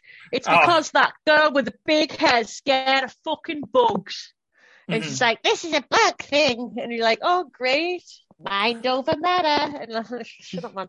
But I must say, one of my favourite deaths in this one is Joy's death, because you know what? I don't like him because he's a fucking sex pest, right? He could have literally been Freddy in another life. So he's lying in his bed, you know, being just watching telly. He's got like a fucking scantily clad maiden on a fucking poster on his wall. And then he goes to sleep. He wakes up and she's not there. And the fucking freak has a waterbed, right? I really don't get waterbeds, but this guy's got a see-through waterbed. And of course, topless lady, I'm in the waterbed. I saw this death on the compilation video, yes. And then Freddy, best line ever. How's this for a wet dream? Yes. But this is when Freddy's mum finds him. His mum finds him, and he's in the bed, like, like dead fish. How did he get in there? How can you explain that he disappeared in the bed as well? So that's always the entertaining part. But and then Kincaid gets killed by cars. Yes, yes, I saw that. That's when I give in. It was just after that death, and just as you see the guy doing his training sequence, which I found absolutely hilarious, and then his dad being a bell end, and that's where I got up to. But the thing is, though, with Alice and stuff, she gaining all these powers as well as Freddy's like getting stronger. She's getting stronger throughout. So the final face off, she's got like ninja powers from her brother. She's got ninja powers. These like as strong as Kincaid. Don't know what powers Joey had because all he could do was talk. So that was weird. But she became a sex pest. Possibly because leading into number 5, the first time we see her in 5, she's in the shower almost drowning. It's the first time you see her tits, so she gets her tits out in 5, which is always a plus. And she's at the beginning of 5, it's like softcore porn. You like see all like bodies and shapes, and she's having sex with her boyfriend Dan. Hazy blue, and it's just like fucking hell. But number 5, I can't really talk too much about because I tried watching it yesterday, and I ended up skipping most of it because it was so bad. And I know we don't like shitting on movies, but the whole premise of 5 is Freddy's trying to take over a baby. Right. What's quite good, right, I'm going to give credit where credit's due, right? What's quite good with this is that the baby is asleep so many hours in the day. It's like 70% of the day the baby in utero is asleep. So Freddy is actually playing on the sleep patterns of the baby as opposed to Alice herself, and that's how, because she doesn't understand, like, well, I haven't been asleep. Why has like my friend been force-fed loads of food? Where she's like, she becomes get fat and shit, and she dies at the fucking dining room table. And she's like, how are my friends dying? And it's because a fucking baby's a kip all the time. Give it a shake, you know what I mean? For a second, I thought you were talking about yourself. No. Well, do you know what? I will actually say something. When I was watching Wes Craven's New Nightmare, I found it very unsettling. Yes. Having a child myself and what goes on, but we'll talk about later. But it's just yet again, we've got this fucking nun kicking about. The nun got it wrong the last time. So it's not about you need to find the remains of Amanda, because Amanda hasn't been put to rest. Mm-hmm. His mother's like the remains are locked in the like asylum fucking tower. So that's another kind of side edge to it. But as I said, Freddie's like taken over the baby, and she has dreams, this Alice, and she's a queer looking child, very strange looking creature in her dreams. And she's like, oh, he's like, I'm called Jacob. She went, oh, Jacob, that's a name I like. So basically she meets her son, who's in like kind of like about 5 or 6 in the dreams, and he knows things. And she's like, well, how do you know these things? And so basically Freddie's taken over her baby and trying to make it into his baby. So he starts like kind of appearing with like scars on his face, reminiscent of like Freddie being his dad. My gosh. but the kid, it's the kid from Jurassic Park who talks about the raptor being not scary. And he and he goes up with but it's the same kid from that who's in it, and it's kind of like, because I was recognizing, I was like, that's Jurassic Park kid. That's all a reference point now. But yeah, I'll admit, this is when Freddy, like, the characters become unlikable, I think. Like, say, because then you start rooting for Freddy more, and that was kind of like the flip side where Freddy become less scary and more kill these bitches. And ironically, this is where the guy, the comic book guy, does some research, and it's one of the first clippings that you see that Freddy's dubbed as a child molester. Yes. So that I found that quite, it's a thing that you could like overlook, but it kind of plays close to home if you do recognise it, because obviously there's a child involved as well in this sort of dream thing.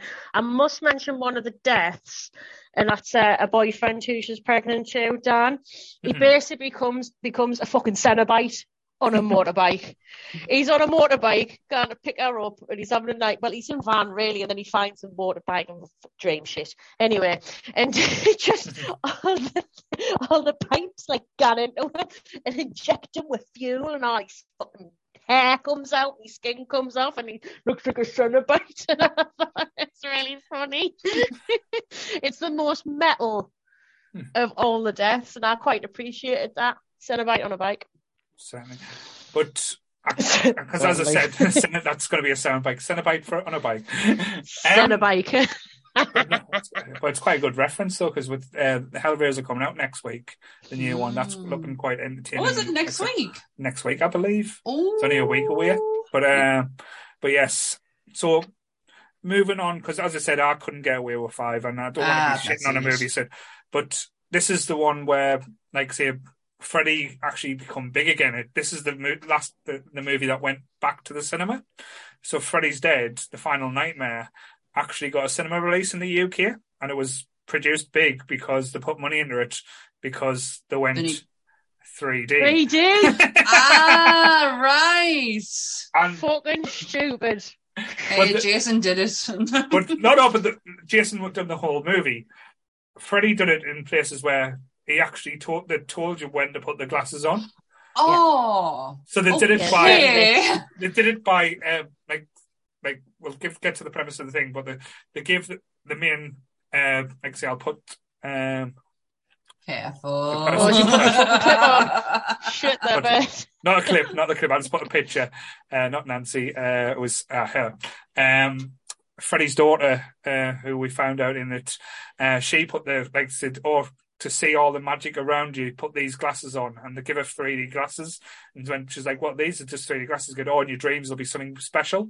And that was like the reference point for us to put our 3D glasses on to experience the 3D magicness of Freddy in 3D. And the 3D magicness is basically 3 fucking tadpoles, right? Giving it this. They're like ancient dream creatures who gave like Freddy his fucking power. And they're just fucking tadpoles with it's worse than the dog with the baby faces, you know what I mean? These bloody After tadpoles. what I've just seen there, are you sure? I haven't got a It's picture ridiculous. of them, but it does go ridiculous. But I actually liked this one when I watched it back.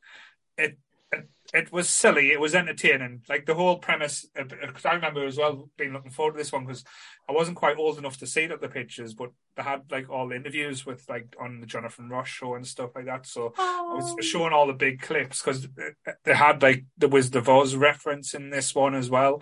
Yes. And a lot of cameos. You've got Johnny Depp returning. Johnny Depp, Roseanne, and Alice Cooper. Alice Cooper as Freddie's dad. Why have I never heard of this?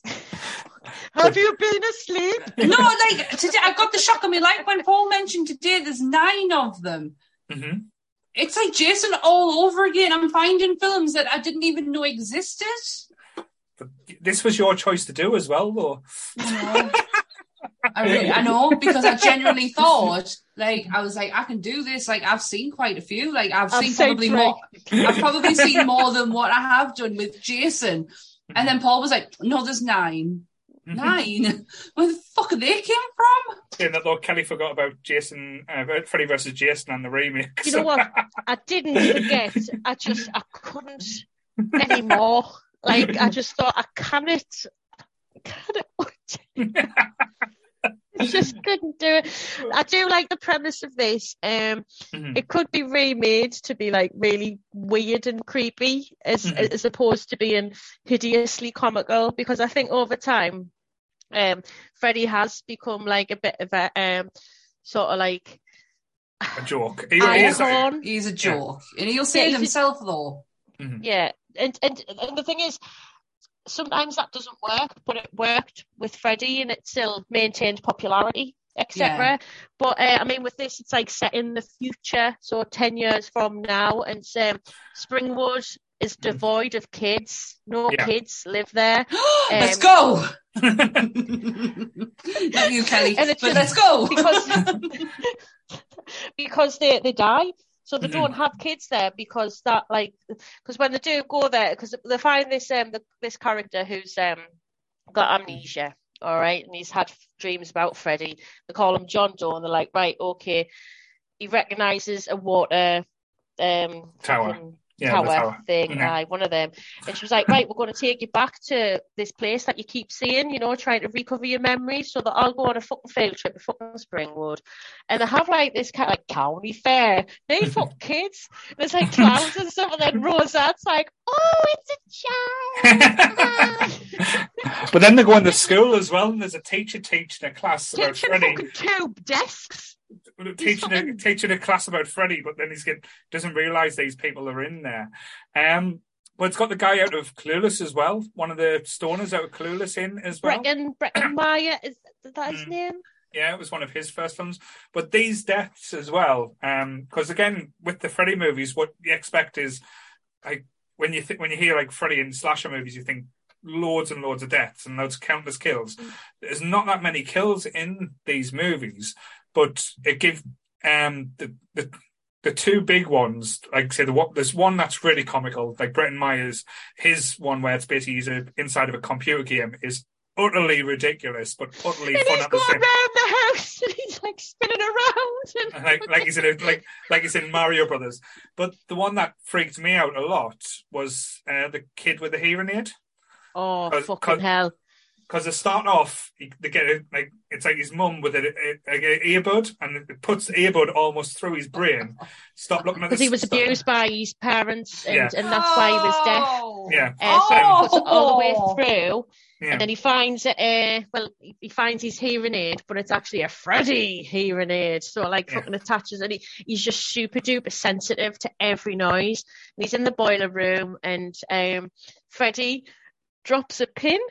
Yeah. And he jumps and he catches it. He's like, oh, God. And then Freddy drops a handful of pins and it's like fucking nuclear war. And you see blood coming out of his eyes, his nose and stuff. And then Freddy's down there and he's like pulling this chalkboard and making this chalkboard larger. And he starts like teasing that he's going to scrape it on. And you just see him, he's going, please don't, man. He's begging with Freddy. And it's horrific to watch. Like, say, the premise of it is just absolutely... Because his head blows up. Yeah, because of the sound. I saw that death today. It only showed you part of it because it's on YouTube, so they didn't show the full but you could see his ears expanding. Yeah. It also showed the comic book death as well. He cut some of that. That was hilarious. Yeah, that's hilarious. number 5. Number 5, yeah, that was a good one. But they don't actually show, with this one, and that always threw me, because when they die, the bodies kind of disappear. Yes, there's no evidence of them. It's just they're gone. So again, they're changing the law and they're changing, the things. But then we find the backstory of Freddy a little bit more. You find out what he was like as a kid.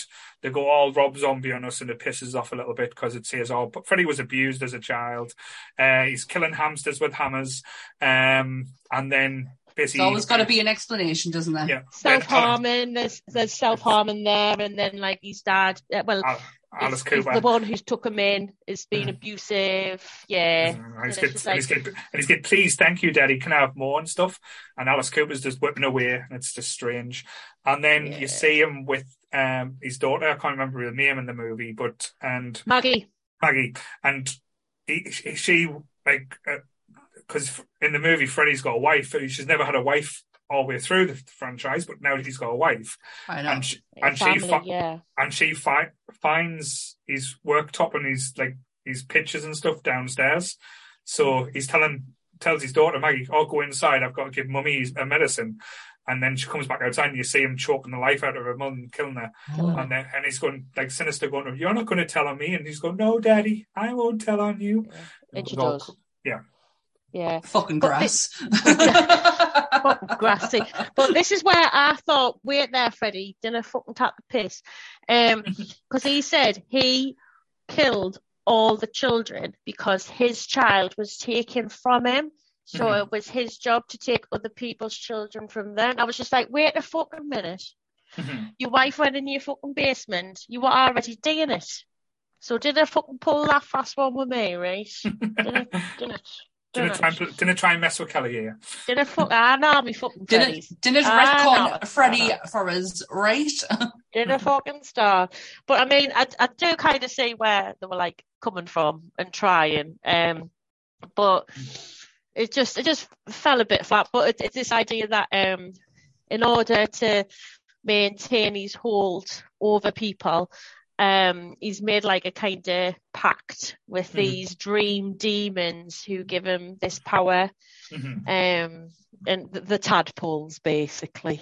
And she goes into this poster that's in one of the offices, and it's was it? It's Greek mythology and stuff like that. Yeah, it's mythology. So the very basis of evil. And the fact that he's kind of almost sold his soul to the devil, really, so he can kind of continue to wreak havoc on the lives, just continue his legacy. And he would go and be immortal or something like that. That was the whole premise. But again, say to end the movie, they went back to the old trope, because I don't think they know how to kill Freddy off without bringing him back to the real world. So with everyone, they've all got to hug Freddy and bring him into the real world, which gets old after a bit of time. And when they do, they have this fight scene where, they're just bring the shit out of Freddy with any tool they can find.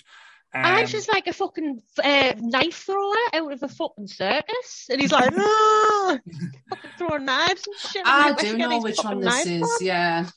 Yeah, but then Freddy's acting all this is the real world as well. But then all of a sudden, he's climbing on the ceiling, and it's kind of you can't have it both ways, Mr. Krueger here.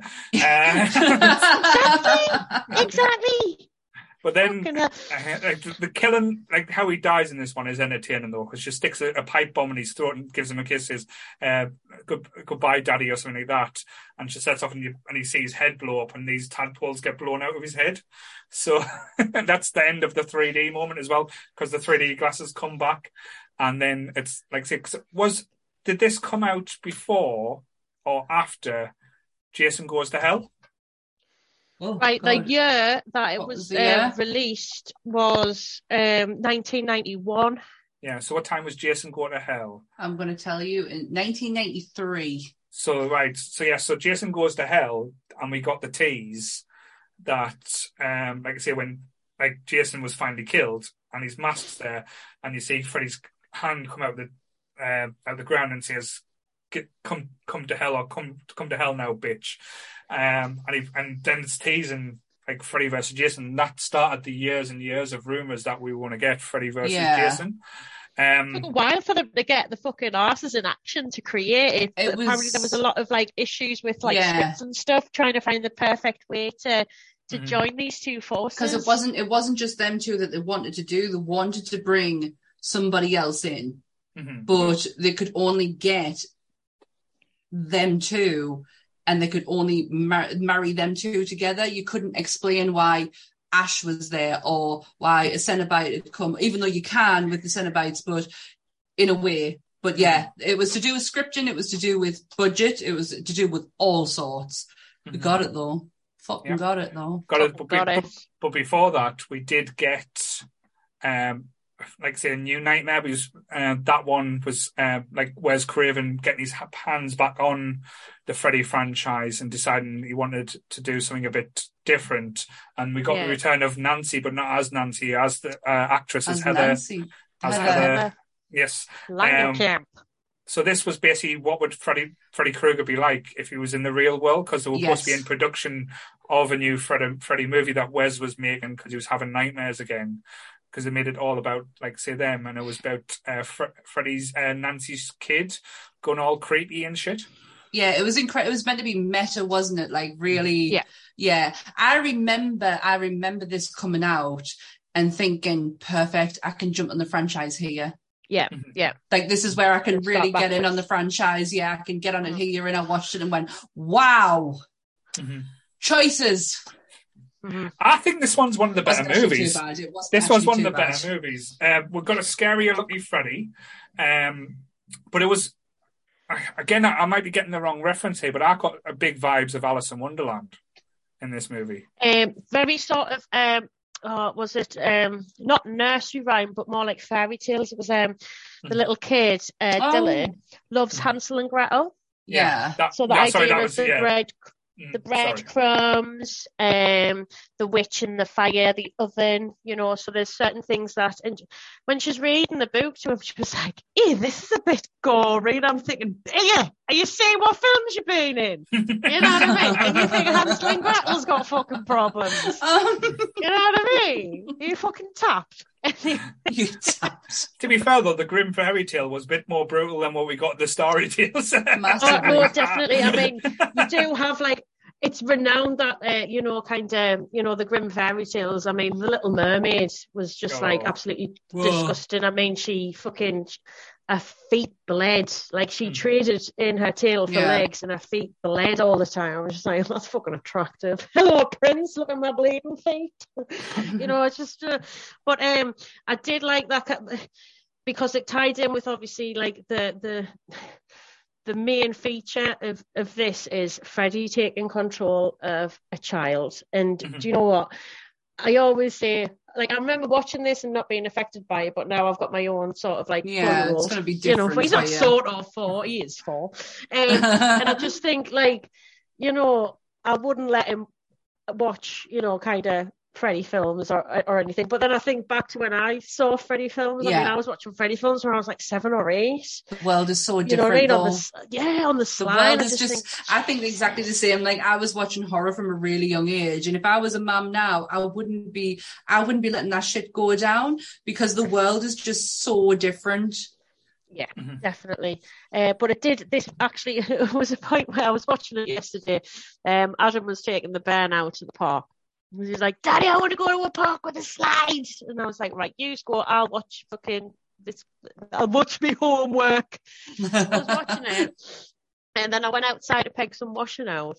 And I came back, like, press pause, peg some washing out, came back. And I just heard the tap, like, running. And I was just like, and I got really, like, freaked out. Oh, Adam just came home because he needed a piss, and he couldn't piss in the bush because there was too many fucking kids there. So he came home to have a wee and then go back to the park. And he was like, "You all right, Pat?" I nearly fucking shit myself. I was like, "Why did you do this? Why?" I would have instantly thought my house was haunted. That would have been it. That would have been it. My house is haunted. But it's absolutely awful, like seeing the emotional, like, kind of trauma this kid's going through, and obviously he's not going to sleep, so you see that effect of sleep deprivation, and they think he's got schizophrenia, and you just think, fuck me, this is an innocent, defenseless kid. Yeah. You know, and it's just like, it really like pulls on you. They still don't kind of push on the child molester thing here, because they're just kind of just this idea that they're doing this film. I mean, it's really weird kind of seeing like Robert Englund like as him. As him. Yeah. It's so weird. He's got such a beautiful voice as well, hasn't he? Like, take the Freddy out of him. He's got such a beautiful tone to him. He's a gentleman. He's an absolute, like, he's totally not he's not Freddy. And I think that was like really key to see that. But I mean, you've got like Heather married to Chase, who's like a FX guy, and he's working on a new glove. She dreams about the new glove before, and then he's involved in a terrible accident, and he's mangled in a car, but he's got the fucking, you know, the Freddy nails, like the scarring on him. So it's little things like that. But what really like freaks me out is when the band just sleepwalks all the time. Yeah. And he's watching the TV, and I don't know what channel they've got. They must have a Nightmare on Elm Street channel on their fucking telly, like, it's always on the bloody telly, the films. And he's watching the films, and it's just like, you know, like Tina in the body bag, and he's dancing, and he's singing the nursery rhyme, and it's just the way it comes out of his mouth. It's just like, oh my, you know, it's not him, and it's fucking awful. No, it's a very different way of looking at it. Yeah, it's definitely, like, say, more brutal. As I said, this was more, like, as you said, the horror movie aspect, but it brought it to home and brought it more realistic. And I don't think a lot of audience liked it that way, because they wanted more like the jokey Freddy, the comedy, the campy aspect to it. I do remember the advertisings for this, mind. I was fucking pumped. I remember when the trailers came out, like, if it was shown on telly, it was I generally can't remember how I saw it. I don't know. I do remember I saw it because I really wanted to see it. And even when I think back now, it's like piecing together memories of this moment. Memories. But yeah, like I say, one of these, it was up there, kind of brought the franchise back. But I think at the time it flopped big style, because it wasn't what people watched. But I think if people watched it back now, we probably will get it a bit more. But then, a new appreciation, yeah, definitely. But then we moved on, like, through the years with the Freddy Wilderness, where we didn't have any Nightmares on Elm Street or anything, till they brought back Freddy versus Jason, which, fuck yeah, again, I'll be honest, when I watched it, I was expecting a shit show, and we didn't get a shit show. The only thing that was bad about it was a bit of hokey CGI that they could have done without. Like the worm and stuff. But the whole premise is the world now don't believe in Freddy, so no one's scared of Freddy. So Freddy decides that he's going to branch out, even though he wasn't able to branch out before. He's going to make them remember. But how close is Camp Crystal Creek to Elm Street? Because fuck, if you lived in that area code, really next door. Yeah, that's probably where they went for their summer holidays. Like, you know, when the kids go and like camp and that's probably where they went. I fucking adore this film. I cannot say a bad word against it. Even the whole Kelly Rowland's got your nose. Oh, that's fucking great. I was just devastated that it didn't actually happen. It happened in a dream, but it didn't happen in life. But it's kind of said it's when the nose comes off. It's like, in his power, he's a bit impotent. He needs to have more power before he can actually, you know, because he tries to kill the second guy. Because I know the first death he's a fucking arsehole boyfriend, and he gets like sandwiched in his bed, like gets like snapped in half, sort of thing. And then the other one, that's he quite falls sad, asleep on the porch, and Freddy tries to get him, but he doesn't have his power.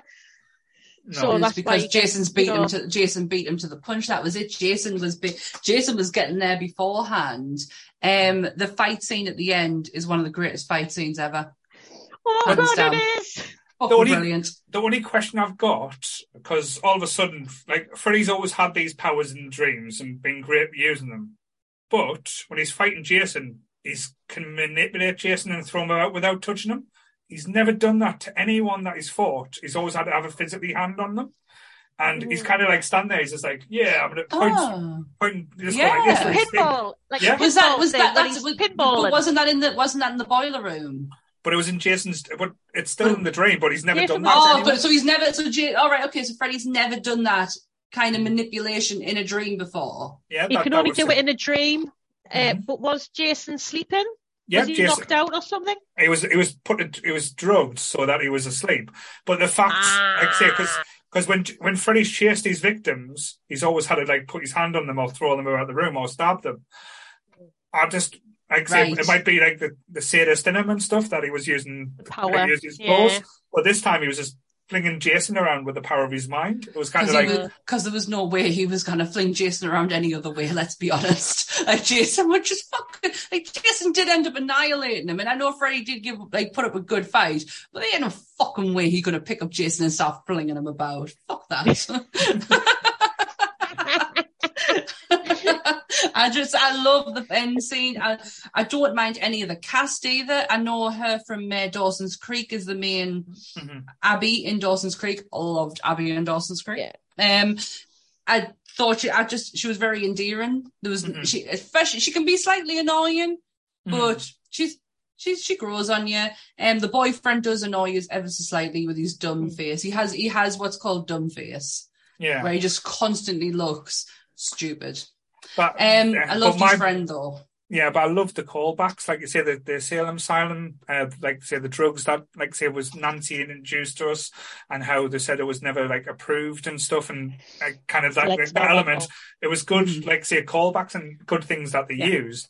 And as you said, the fight scene at the end was probably one of the best fight scenes, especially when Freddy gets dragged out into the real world again. They find that premise, like I say, to grab Freddy and bring him out to the real world. He's shite when he's not in dreams, like poor sod. But as soon as he's in that realization and Jason's like flinging him about, and like say, when he uses him as a battering ram to take down the whole cabin as well, like puts him through the window and just uses Freddy. It's just hilarious the way they fight. Yeah. And the only thing as well that I may be wrong, but they try to use the premise that it was fire versus water, that Freddy was scared of fire. The elements. And Jason was scared of water, but Jason's never been scared of water in the movies. He's always attacked out of the water and stuff like that. Yeah, he's used it as a way to hide. Is it not because he drowned? Is it not because he drowned? Drowned. That's how he died. No, that's how he died. But in the movies, he's been in the water all the time. I got you. Yeah. Like if he was that scared of water, why would he hang about at Crystal Lake? Touche. Movie magic. The questions that don't need to be answered. I just love this film so much. I took like a wide berth on it for a while because it is one of those movies where you're like, I don't think you're meant to like it. No. I really generally don't think you're meant to like it. I think it's meant to be looked as a bit of a joke. But I watched it a few years ago. Yeah, I was going to say this came after Jason X, though, didn't it? Yeah, I think it's I don't know. It's just it comes across if you watch any list on horror films, it comes across as like a joke film. But I watched it a few years ago, and I think I've watched it probably about 10 more times. I really genuinely enjoy this film. It's got total 90s slasher vibes all over it. What's not to love? Fuck yeah. Proper homage. Oh, proper montage.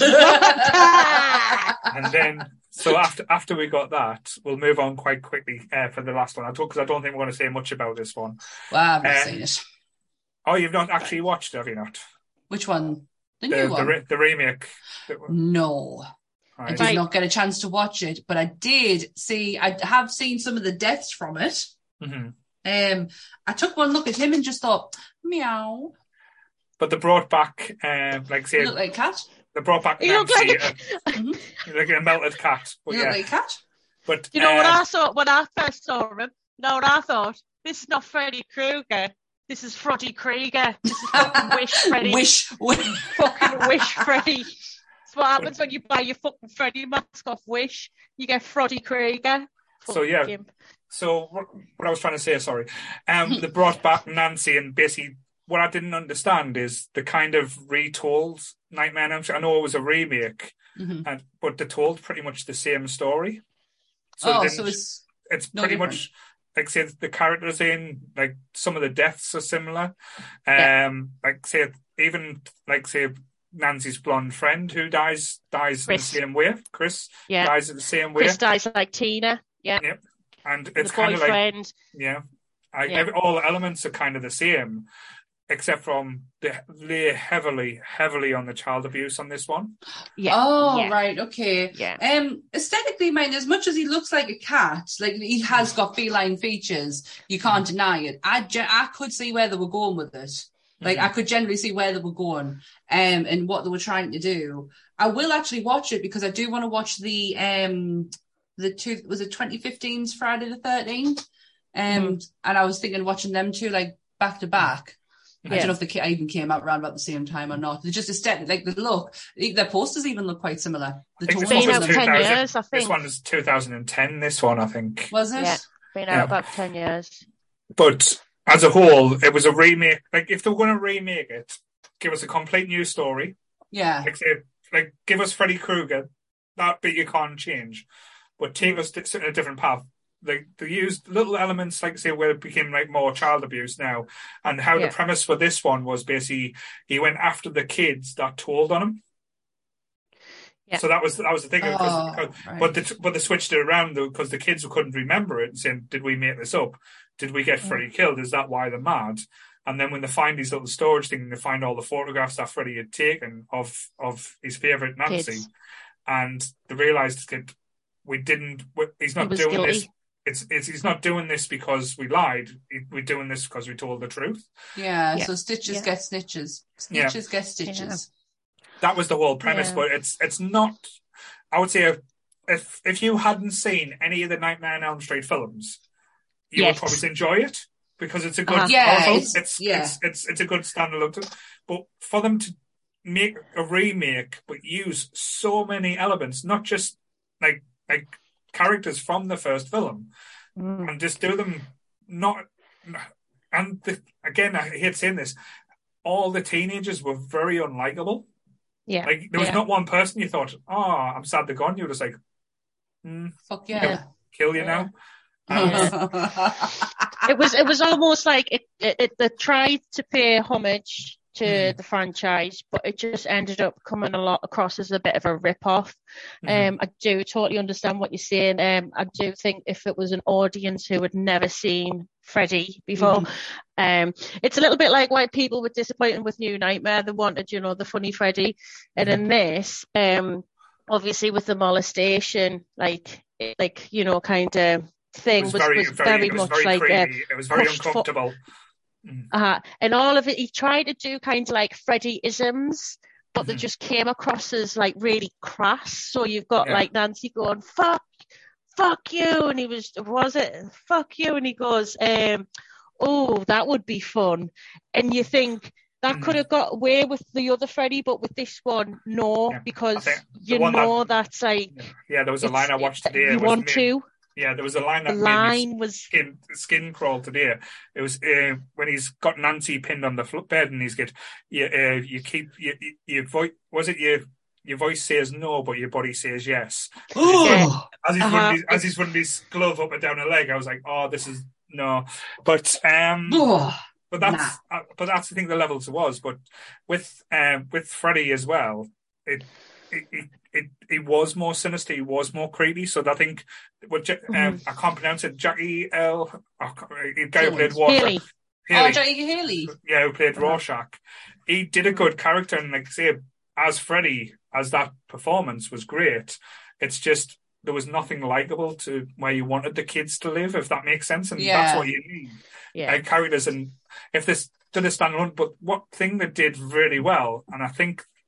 What the other films missed out on, they played on the fact of lack of sleep, and they went right. They researched that 70 hours you'll start a micro nap, and then micro naps, if you don't like get the sleep, your body will go into a coma and you'll automatically sleep, and that's why they use adrenaline and stuff like that to try and keep it. So it takes it to that level where it's like right, that's new, that's interesting, that makes it more appealing. Yeah. Why scientific using science and knowledge of, like, obviously the increase of knowledge that we have from 84 to now, and this idea of needing that micro nap, it makes it more harrowing because they honestly think they're awake, but they're asleep because they're having this micro nap, and that's when he can kind of like get a hold of them. That's for terrifying. That split second.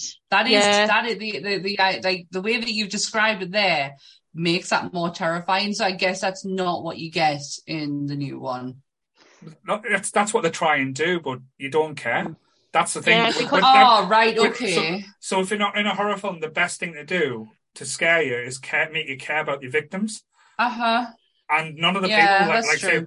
And again, when like the friends are getting brutalized and killed, the parents are just like, like moving them across. Ignore it. And they had some decent actors and actresses in this as well. Like if you watch back, the mother, like say, mother was in American Horror Story the first season. She played the wife. The mom. Red hair. Yes. Yes. I know who you mean. And she's again plays a decent part, but it's not like it doesn't work, and it's kind of like I'm bored, and that was what you don't want to be. And again, when you watch Freddy, I think that's basically the Freddy franchise now. When you watch it back, it's all hype, and it's the hype that we lived through the 80s of basically having like living through that Freddy explosion. Because as I said at the start of this, literally, Freddy, you could not go anywhere. We're seeing Freddy Krueger advertised, T-shirts, videotapes, and like as you said, the visuals was always brilliantly. But it kind of when you watch the films back now, it's very much of the time, very much of the 80s, which to me, coming from an 80s guy, isn't a bad thing. But when it comes to things that like certain movies and stuff, it doesn't quite work as well as like the Halloweens or even Friday the 13th. Well, as we sound like we're wrapping this up, I have a question for you. So now we had the Halloween, we're having all these remakes done. Halloween's done all right. It's doing okay. Texas Chainsaw Massacre, it had some choices, but it's there. It got released. It looks like Jason's going to have an upcoming movie back again. Do you think there will be a place for Freddy? And if so, do you think he'll come back, Robert Englund, and don the glove one more time? Well, the Blumhouse has already said that he can get him, so I would say yeah. Yeah? I hope he doesn't. Really? With the way that he was in Stranger Things, come on. Well, I don't know. I'm of that controversial. What is done is done. I see the Freddy films as a legacy of a decade long gone. You have, like some things it's just like, if it ain't broke, don't fix them.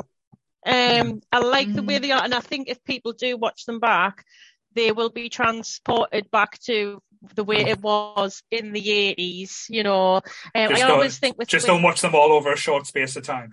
No, because it'll fucking drive you mental. I'm seeing like pictures of Freddy, like we've got like this marble effect in the fucking bathroom. There's a fucking Freddy face right down next to the fucking bathroom cabinet. It pisses me off. Do you feel, Kelly, that you've getting use out of your notes? Because seeing how much that you've wrote, I was really hoping that you got a lot of use to use them in this podcast, so you haven't had a wasted week. Basically, what I did, it was just more of an aid memoir, just to kind of this happened. Kelly, release your notebooks as publish your notebooks. I'll read them. But to answer Sam's question, because I know Kelly gave her answer, my answer would be, I think, there's definitely a market for it. Yeah. I definitely think it. There's enough money that the Blumhouses can. They've shown success in the Halloween. Just tell a different story, though. Yeah, give it a different tale. Don't rehash everything that we've had. I genuinely think if it was Blumhouse, they'd do it. Make it scary again, though. Have the cheese factor in there, because if you're going to have Robert Englund back, there's no point having Robert Englund back if you're not going to have the comments when it says bitch and stuff like that. Yeah. Give us that. But again, give us, make the kills stupider, make the dreams weirder. That's the way I would do it. Just or don't make it rehash. more up to date. Like, you know, I know in the remake there was like a webcam death, which is obviously like bringing in the like technological innovations that we've had over time. So I don't know, like, on someone's nightmare not fucking getting enough likes on fucking Facebook or something. Or, the panic of social media. Like swipes. But I totally agree with. Yeah, I totally agree with what Paul's saying. Is like, and I do believe that, especially with the way that things with Blumhouse and what they're releasing, I think they would do a whole new, not a reinvention, not like, you know, they're not going to completely change it, but they're going to subtly give you what you want, but add in more, if that makes sense. Yeah. I think just making it up, if it was a case of like, just, I always, a little bit like books, it's a microcosm of a particular time in society. Yeah. And I do think Freddy was a particular time in society. You see, you know, kind of the stuff that meant stuff to people, you know what I mean? Like, and the relationships they had. I know it sounds daft, the fashions, the hobbies. No, I totally get like that. So yeah, just don't kind of take a death and like the same one, but make it up to date. Come up with something new, come up with something different, but don't need to pay homage anymore. Take that character and, as you say, do something new with it. But I think the idea, like, as we've said before, the idea is fucking terrifying. Like, being your nightmares coming to get you, and then you can't stay awake and long enough to stay away from the nightmares.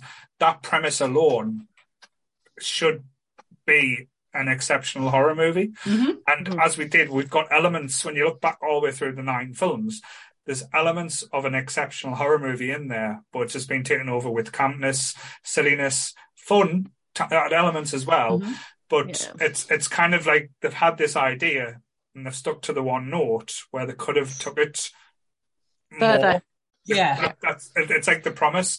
This is the idea of someone that's attacking you in your dreams, but then your dreams are in the same thing every time, and you can't control or because you know what your dreams like. It shifts so quickly, and like it's like start. 100%. You don't. You sometimes you feel you're in control. Sometimes you feel like you're not in control. Powerless. Give us them elements, and that would be, like, as I said, one of the scariest films you could ever see. Oh, if I saw someone with a mobile phone in a like dream state, I'd be shitting me pants for them, because I know fine well I can't use a mobile phone in my dream. Jesus Christ. I cannot use a phone. I can't dial numbers or anything. So if I see that, that's it.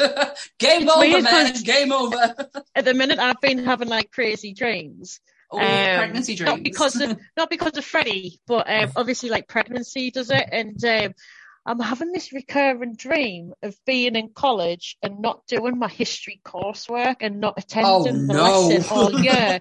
And there's 3 weeks left, and I'm saying, I'll do the coursework. And they're like, you don't know anything about history. And I'm just like, but I'll get the book out. I'll just do a half. And I've had this, fuck knows what it means. I don't know what this dream is trying to tell me. No, but like counting down to your due date, like... No, but just this idea that it's history. It's this lesson that I haven't been to, and I need 3 A levels, and I'm only going to get 2. Oh no! And it's just like you need, but it's just this. It's well. I need like more. If anyone in the chat wants to diagnose that one, let us know. But just to round it up as well, because I know I've had Freddy versus Jason. Yeah. So if you were going to have Freddy versus any other like characters, could be horror, could be any type of like fictional character ever, who would you have him up against? Well, the podcast wants Kelly. I would. But Kelly's not a fictional character. That's a really fucking good question. It is. Freddy, I'd love to. As is probably really obvious, I'd just love to see what Michael Myers could do to him, like how much Myers could fuck him up. It'd probably be really boring, but in essence, it's the same fight we've just seen with Jason. I know. So I'll throw this out there. Freddy versus Beetlejuice. That's brilliant.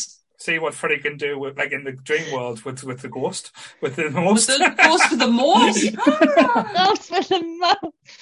Okay, that's my pick. That's my pick. I picked that I was one. thinking down the Tim Burton line, like the Mars Attacks fucking aliens. Oh gosh. Imagine Go and like jump find in the out, bin. or if you want to just go fucking big, go King Kong. Yeah, Freddy Freddy versus- versus King Kong. Imagine King Kong's dream. What does King Kong dream of? Bananas and blondes. Bananas. Towers. I love that Beetlejuice Lions. one though. You put some thought into that one. Definitely. That's Just- really definitely. good. That Yeah, just I like don't that. know. But like say two sex pests after each other. I do. I'm just thinking there. Pennywise as well might be. Oh yes. That might be pretty cool. With each other's heads and stuff like that. Yeah, exactly. I changed my mind. Michael Myers. Fuck that. Pennywise. Pennywise. Yeah, so thank you very much, Kelly, for doing all the research. Oh, and thank the you. It's effort been in an it. absolute pleasure, as always. Oh, the pleasure is all ours because you've been amazing. It's been It'll be so another fun. year till I watch them fucking films, I tell you. A year.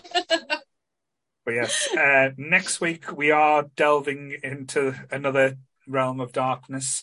I don't know if I've got anything planned during the week or if I can fit anything in. It depends If what we we can can. fit anything in, you'll be the first to know. But, But next week is the return of my sister. yes, and Grant on the same one as well. Good gosh. Fabulous. We're doing like serial killers, so we're not Yeah. going to do like our favourite serial killers. We're not Oh, gonna good do God, that. no. That's going to try and keep it a bit more classy than that. But we Yes. are going to have a discussion about serial killers, how like the boom of like popularity with people's obsession with them, and having that type of conversation just to see why we think it's so, because it is a morbid topic. So it is, and I think the rise of the Jeffrey Dahmer documentary is a perfect time to have this conversation about these types of programs that we are getting, the boom in serial killers. It's going to be very interesting. Yes, but that's an interesting comment, not to, because we're going to go into it more next week, apparently, because that's going to be the argument, because I don't see the Jeffrey Dahmer one as a documentary. It is basically like that's going to be the whole topic of conversation. So we're going to try and have not too many arguments with Michaela. Love you. No, she's listening to a podcast right now. Actually, last podcast on the left, they're redoing Fred and Rose West. I did an episode on Fred and Rose West, and I'm on the second. And do you know what? It is absolutely, because I remember as a child, like it boomed, like it was in the newspapers because they found all the bodies and stuff around the time when I was about 6 or 7. Yeah. So it's something that actually is in my like kind of lifetime. Really good episode as well, by the way. No, the first one they did was brilliant, but this is just fantastic. So that is next week. If we can fit anything in during the week, we will. Cool. And I am going to ban Sam from watching the chat this next week, because the chat have been very naughty and just try to get a laugh all the way through. Yeah. So, really? Yeah. So all they've done is basically Goodwill, Beth, Donna, Lee, you little shits. You're on the naughty step for all yous. I've been finding it fucking hilarious. Especially the 1-2 Paul's Coming For You song that they sang through the middle of it was fucking genius. And you guys have been absolutely brilliant tonight. Thank you very much for joining us. Yes, same bat time, same bat channel. And just remember, guys, it's only a dream. Stay nerdy, everyone. Bye.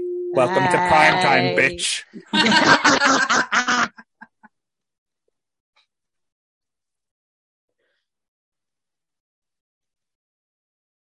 Are we off?